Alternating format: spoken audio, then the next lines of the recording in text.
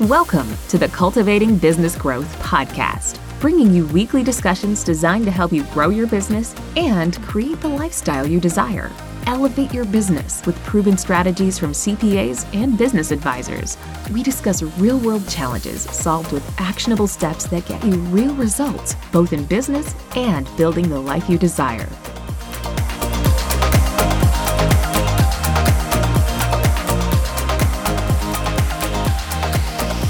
Thank you for tuning in to episode number 38 of the Cultivating Business Growth podcast, brought to you by PJS & Co. CPAs. I'm your host, Megan Spicer, and today we are continuing our legal series of episodes focusing on topics related to growth, profitability, and law firm owners specifically. So we are joined back with Katina Peters. Hi, Megan. Exciting Hey. topic today. I know a lot of law firm owners, I should say, are concerned about this. So I'm looking forward to jumping into it. Yeah, so today we're talking about partner compensation in your law firm. So we're going to go through some of the considerations that you should be looking at before you decide on a partner compensation model, systemizing that partner compensation model, and then some of the details around what that looks like and some of the advantages, disadvantages to the different options available to you. So I want to start with, like we always do, the why. Why is partner compensation important specifically in law? Sure. And I think this is really just born out of the history of law firms and how compensation has been structured in the past. It's kind of, you run across this in different practice models, law firms, CPA firms, medical practices, things like that. So, it's something that's obviously near and dear to everybody. They, want to get paid and get paid appropriately for what they're doing. And different firms have followed different structures in the past for how they're going to handle compensation. And if it's not done in a good way, it can really bring in feelings of tension, bitterness. It can break up partnerships, potentially. It also can stunt the growth of a firm and just make it operationally very clunky. And, we'll talk a little bit about, how what I mean behind that and how that can sometimes happen. So, I think it's just important that we, look at this, hit it head on, have a good plan for this so that everybody is in agreement up front about what our plan is, and has that buy-in to it, to make sure that, we don't end up in a position where there is a lot of hard feelings or problems around it, and that we do look at it at the firm as a business, not just as individual practices for each partner, but as a business as a whole and what's best for that business as a whole, because that's just going to bring us to that next level as a firm. Okay. And there are a variety of different models that firms can choose, right? Like set models that are traditionally have been done, correct? Yes. Yeah. This has been an ongoing debate, I guess, if you want to call it that, I think, in the industry for a very long time. So there's a lot of different options and models out there that different firms have used, and some fit better than others. And we're just going to talk a little bit around what we believe, in our experience, has been the best direction to take when going through the consideration of partner compensation. Okay. So I know you said that depending on the model, it can create feelings of tension and, that animosity that we want to try to avoid. So why is that? Why is that seen more in law versus other industries? Yeah, I think what happens is that sometimes those compensation models are set up in such a way that maybe it just values the billable hour over everything else, and it doesn't give any maybe consideration to the managing partner as much and how many hours they have to put in administratively. It can sometimes, again, historically, these models have been set up sometimes where it trains lawyers to compete with each other within the firm and to hoard work and to hoard clients and to not, want to train up the next generation of attorneys that are going to take over, because when they let go of a client or a billable hour or something like that, then their compensation suffers in some of those structures. So we want to, work with the firms that we work with to kind of get away from those kind of traditional uh, viewpoints, I guess, of partner compensation. And we want to build something that creates that teamwork environment, that fosters, positivity and growth. And that really, again, looking at the firm as a whole, what's best for the whole firm, and how do we still make everything fair and compensate everyone appropriately, hold people accountable to what they need to be doing, but do that from a much more productive stance. And before we talk about considerations in choosing a model, I'm willing to bet a lot of our listeners probably have an established law firm and maybe they have one that's not working, but I would imagine it's a bit difficult to take a model and change it. So, how do Sure. you help change the mindset, or what are some of the components that you have to think about before changing a compensation model too? Yeah, I mean, I think like anything, you have to recognize that maybe there's a problem first, Right. and you have to look at, again, a lot of all of this goes back to our strategic plan, our why, what are our goals are for the firm, what are our values, those kinds of things, so that we can, we need to let go of egos. We need to be open to change. We need to embrace, again, what's in the firm's best interest, because ultimately that trickles to everyone in the firm, including the partners. Right. So we just want to be open to that conversation and having that conversation, because if we don't change anything, as I think I've said before, you don't change anything, you're just going to repeat the same thing over and over again, right? You got to Mhm. change something for something to change. So this is, again, just something that you need to have open conversation about, and to get alignment between the partners and between the managers of the firm, the attorneys in the firm, to make sure that everybody's pushing in the same direction and not pulling apart. Right.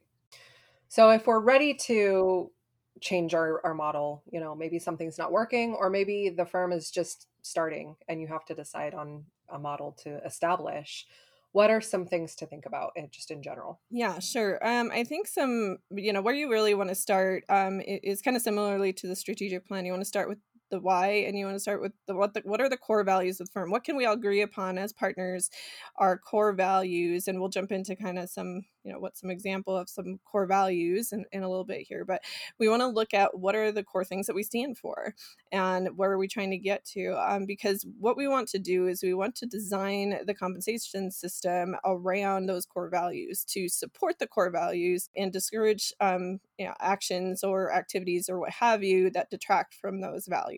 So we really want to kind of sit down and hash out, what's really important to us as a firm. What do we want to stand for? How do we want to communicate to our clients? How do we want to perform our work? What those kinds of things. What are those core values, so that we can design the system around those core values? This, in getting all of that pulled into place, then that brings everybody in to the table to discuss it first. Maybe it's never been discussed, so Mhm. that we're all at the same table, all coming from the same perspective, and maybe hashing out some of the differences, or maybe we figure out, we're not the same. We need to, maybe think and do something different here. So, but it's really good to just get everybody pulled together, and then that way, as you're going forward, that you all share that same commitment to those core values, and advancing them and pushing the firm forward is what we want to focus on rewarding. Okay. So Okay. we also want to make sure that we're all, as a team, committed to the principle that there's more than one path to the success of a team member as a firm. So maybe one person's great at getting clients and bringing them in the door, being the rainmaker, and maybe another person's just a really great grinder and they go through the work and that's what they're passionate about and what they love to do. Maybe somebody's really good at just the overall operational side of the firm and keeping things moving. So we want to acknowledge that all of those things are important, and all of those Right. things hold value for the firm, so that it's not just the rainmaker who should make the most money, or it's not just the grinder who should make the most, whatever the case may be. We want to look at that and say it takes all of that to make a good firm. and to make sure Right. that we're committed to that as a firm. So, again, from a management perspective, we can't just willy nilly let everybody do whatever they want.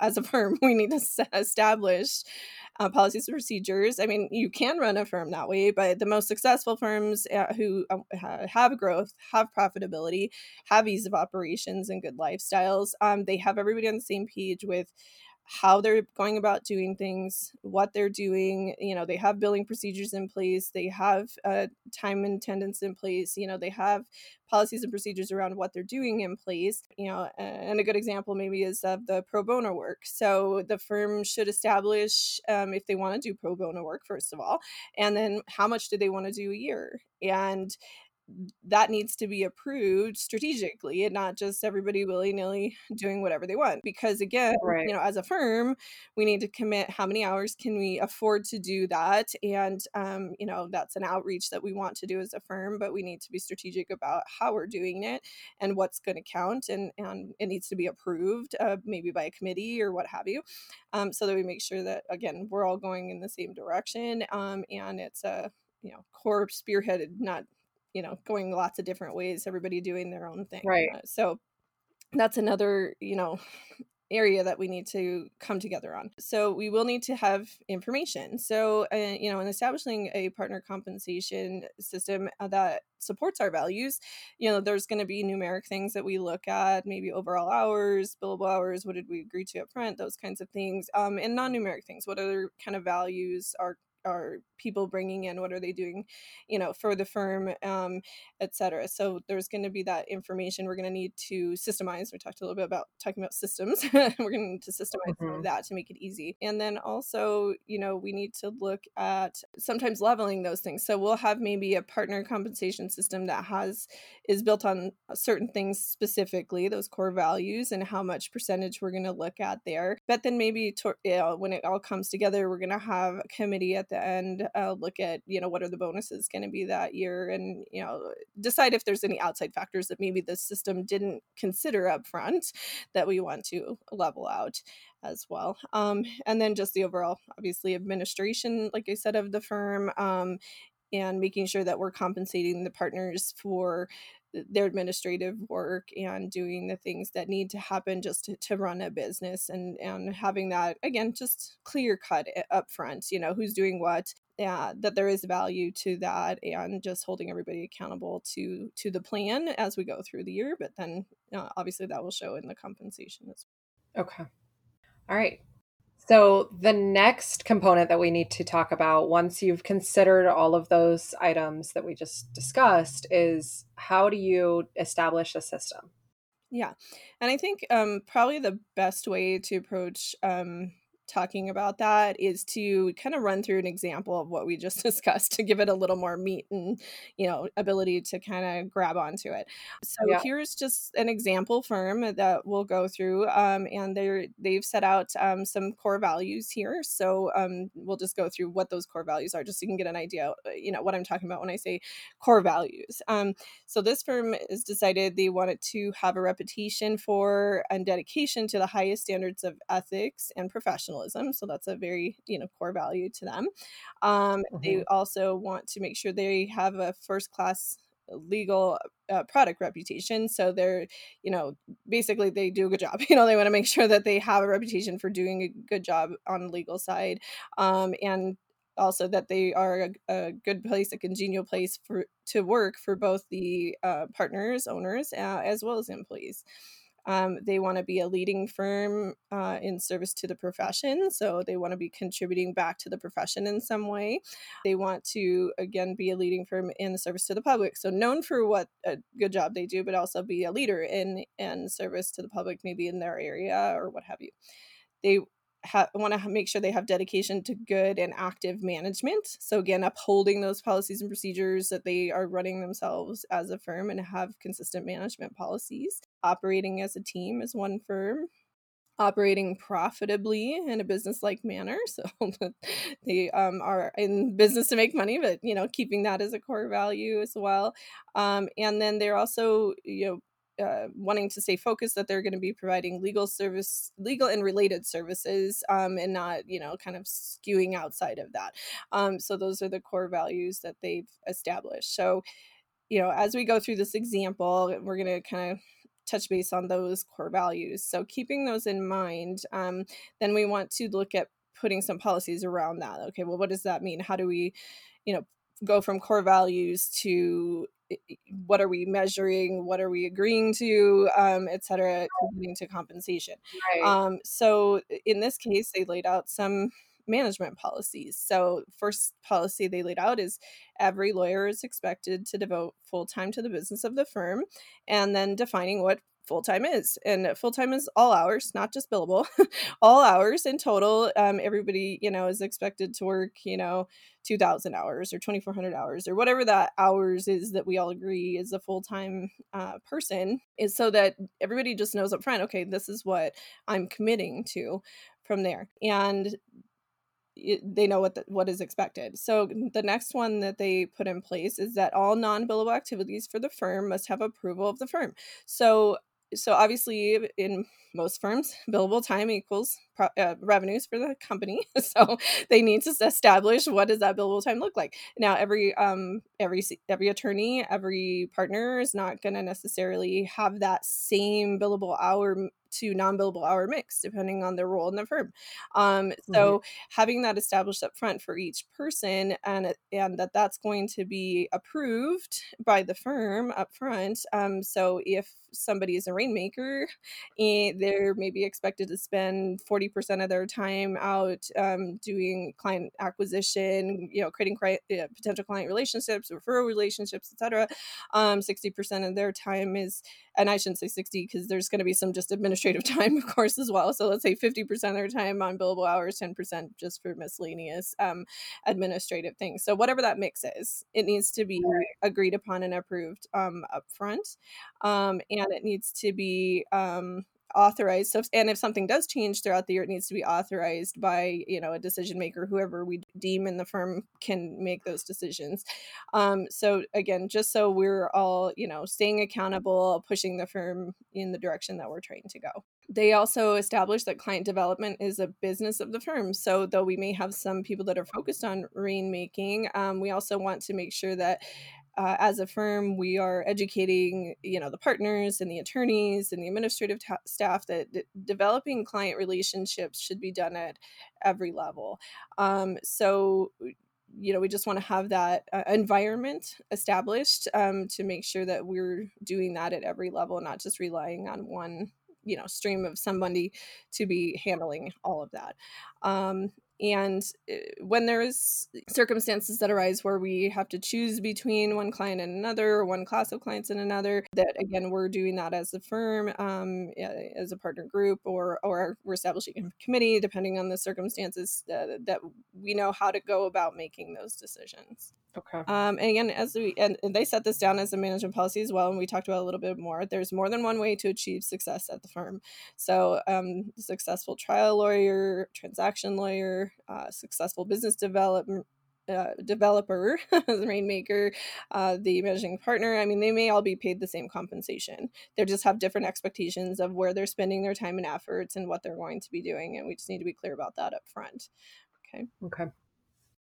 So going to the next, phase of that, now we're talking about data. We talked about we're going to need numeric data, non-numeric data, et cetera, to track these things. We're kind of like tracking KPIs, but we have different goals for each individual or class of individuals, depending on how we're set up as a firm.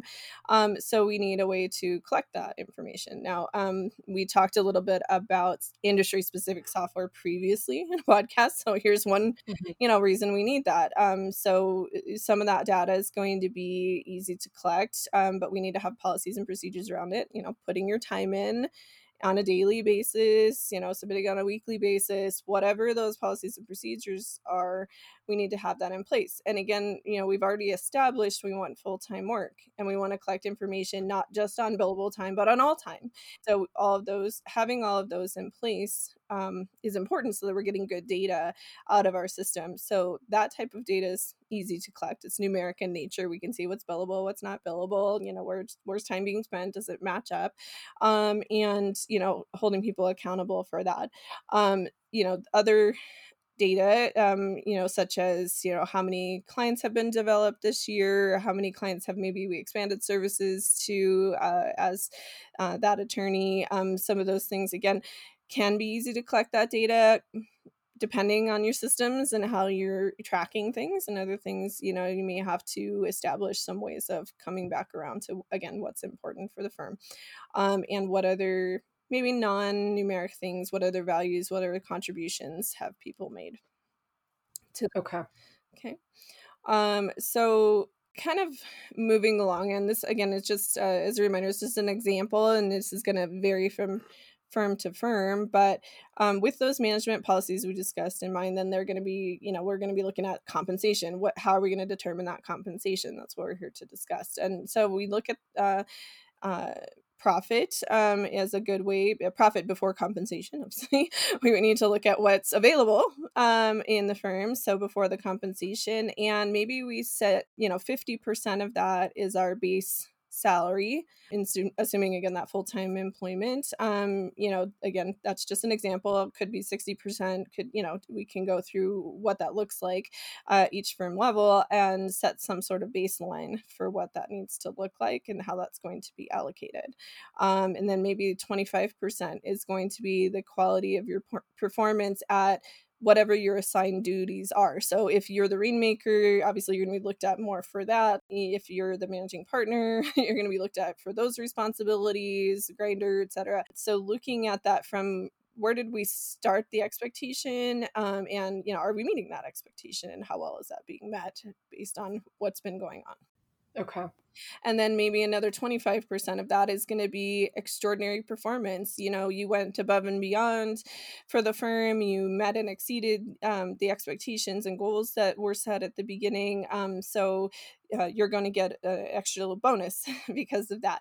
So looking at this and setting it up, and there's different ways and metrics that can be used. I know some firms use point systems. We're going to assign this many points for these kinds of things and that many points for that kind of thing. And then we use the points to allocate the remainder of the pool to the partners. Whoever's got the most points gets most, and then go from there kind of thing. So, but again, we always just want to make sure that we're keeping the focus on growing the firm and what's best for the firm, not the individual only. So, maybe that's training the next group of attorneys. Somebody's got to take time to do that, and that's part of their responsibilities. Right. We want to reward that. We don't want to not have those people be trained, and then they are never, either they leave because they're feeling unfulfilled and they're not learning anything, and that's problematic for the firm, or as the partners are aging out, maybe wanting to retire, nobody's been trained to take over at that point. Right. Yeah. The experience that they need. So we want to always look at those kinds of things for the continuity of the firm, and looking at how we're going to compensate retiring partners. Somebody typically is going to be buying into the firm as a partner in order to help with that as well. So there's different ways again to do that too, but that whole idea is that we just want to make sure that we're looking at this holistically and approaching it in a way that has that is fair and equitable, but that also keeps the firm growth, the firm ease of operations, and success in mind, and a top priority. I mean, ideally, in theory, you're still getting rewarded for going above and beyond, and you have that incentive to, take action to do more, because you're not just, getting a cut of whatever you're getting a cut of. Right. But it's also more equitable, like you said. It's not just based on billable hours. Yeah, and it allows people to excel at what they're good at. We talk a lot about putting the right people in the right seats and how that can really make your business very successful. And some people are just natural born salespeople and they're really good at it. And other people, they just want to hide and be a wallflower. They don't want to talk to people when it comes to that. They want to do the work, and they want to dig into the law, and they want to deal with those kinds of things. So Yeah. so when you allow people to do what they're good at, and to we always want to push people to the best of their abilities, of course, but when we allow them to be in that space and to love what they do, it's just going to exponentially increase the ability of the firm to service more clients, to be more profitable. It just works out really well. So that's something that I just like to bring to the forefront too, because I think traditionally law firms, a lot of times, attorneys operate as little silos on their own. They're kind of together in one firm, but they do their own thing and they do it their own way. Yeah. They don't necessarily work collaboratively enough with others in the firm, because they're protecting their income stream. And I think an income stream is important.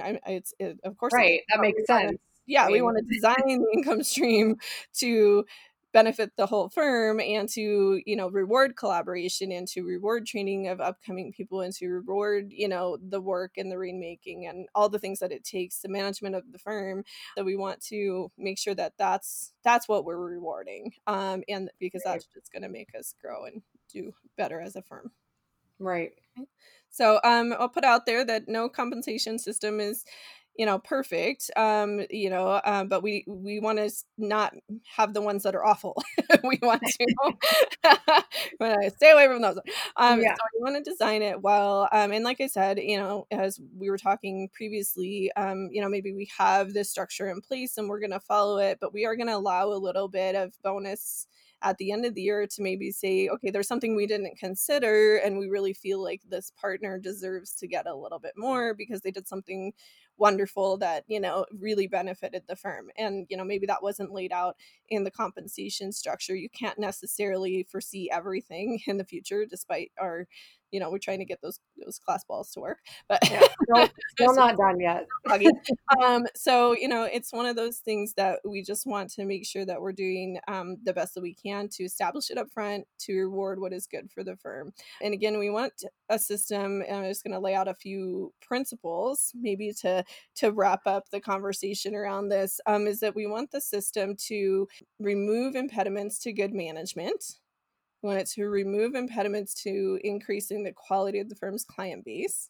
We want to remove impediments to fairness. Say that lots of times in a row, apparently. Yeah, right. How many times is impediments in here? Yeah. To remove impediments to fairness and long-term firm planning. We want those to be open. We want to be able to push those forward, to be able to remove impediments to good loss prevention practices. We want to make sure we're not doing things outside of where we can protect the firm and not have liability and those kinds of things. Again, we want to have that cohesiveness because of our core values, and we want our system designed to build that cohesiveness into that. But we want it also to be flexible enough to address the needs of the firm with different values and different things that it's going to take to manage it. So there's a few principles that we want to keep in mind as we're designing this system and coming up with what the best options are for partner compensation and compensation really throughout the firm, but especially at the partner level. Okay, great. Yeah, I think, wrapping it up into the strategy as a whole and relating it to the core values, that's always important, just throughout this whole series. And as we talk every week on the podcast, is you have to stay true to your core values and who you are as a business, and setting up your compensation to align with that makes total sense. So is there anything else that you wanted to provide in wrapping up before we finish the episode? Yeah, I think I just want to reiterate, remember, we are not so much a practice, we are a business, and we want to make sure that we're treating our firms as a business like any other business entrepreneur would. And so if we're looking at it from the outside in, and looking at it from a different perspective, we want to make sure we're setting those core values, setting our strategic goals, setting those plans in place, and we're building all our structures, including partner compensation, around achieving those goals and around achieving those values. And that's the most important thing that we can take away from this, is that we need to maybe set aside some older understandings and some older ways of doing things potentially, and moving into this, because that's really what's going to make us grow, make us profitable, and give us that ease of operations and lifestyle that we're looking for as firm owners. Fantastic. Well, thank you so much for joining us this week. Keep that momentum going, and we will see you next time. This has been another episode of the Cultivating Business Growth podcast. If you found this episode helpful, please subscribe, rate, and review. Gain access to additional free resources and learning opportunities by visiting pjscpas.com/podcast.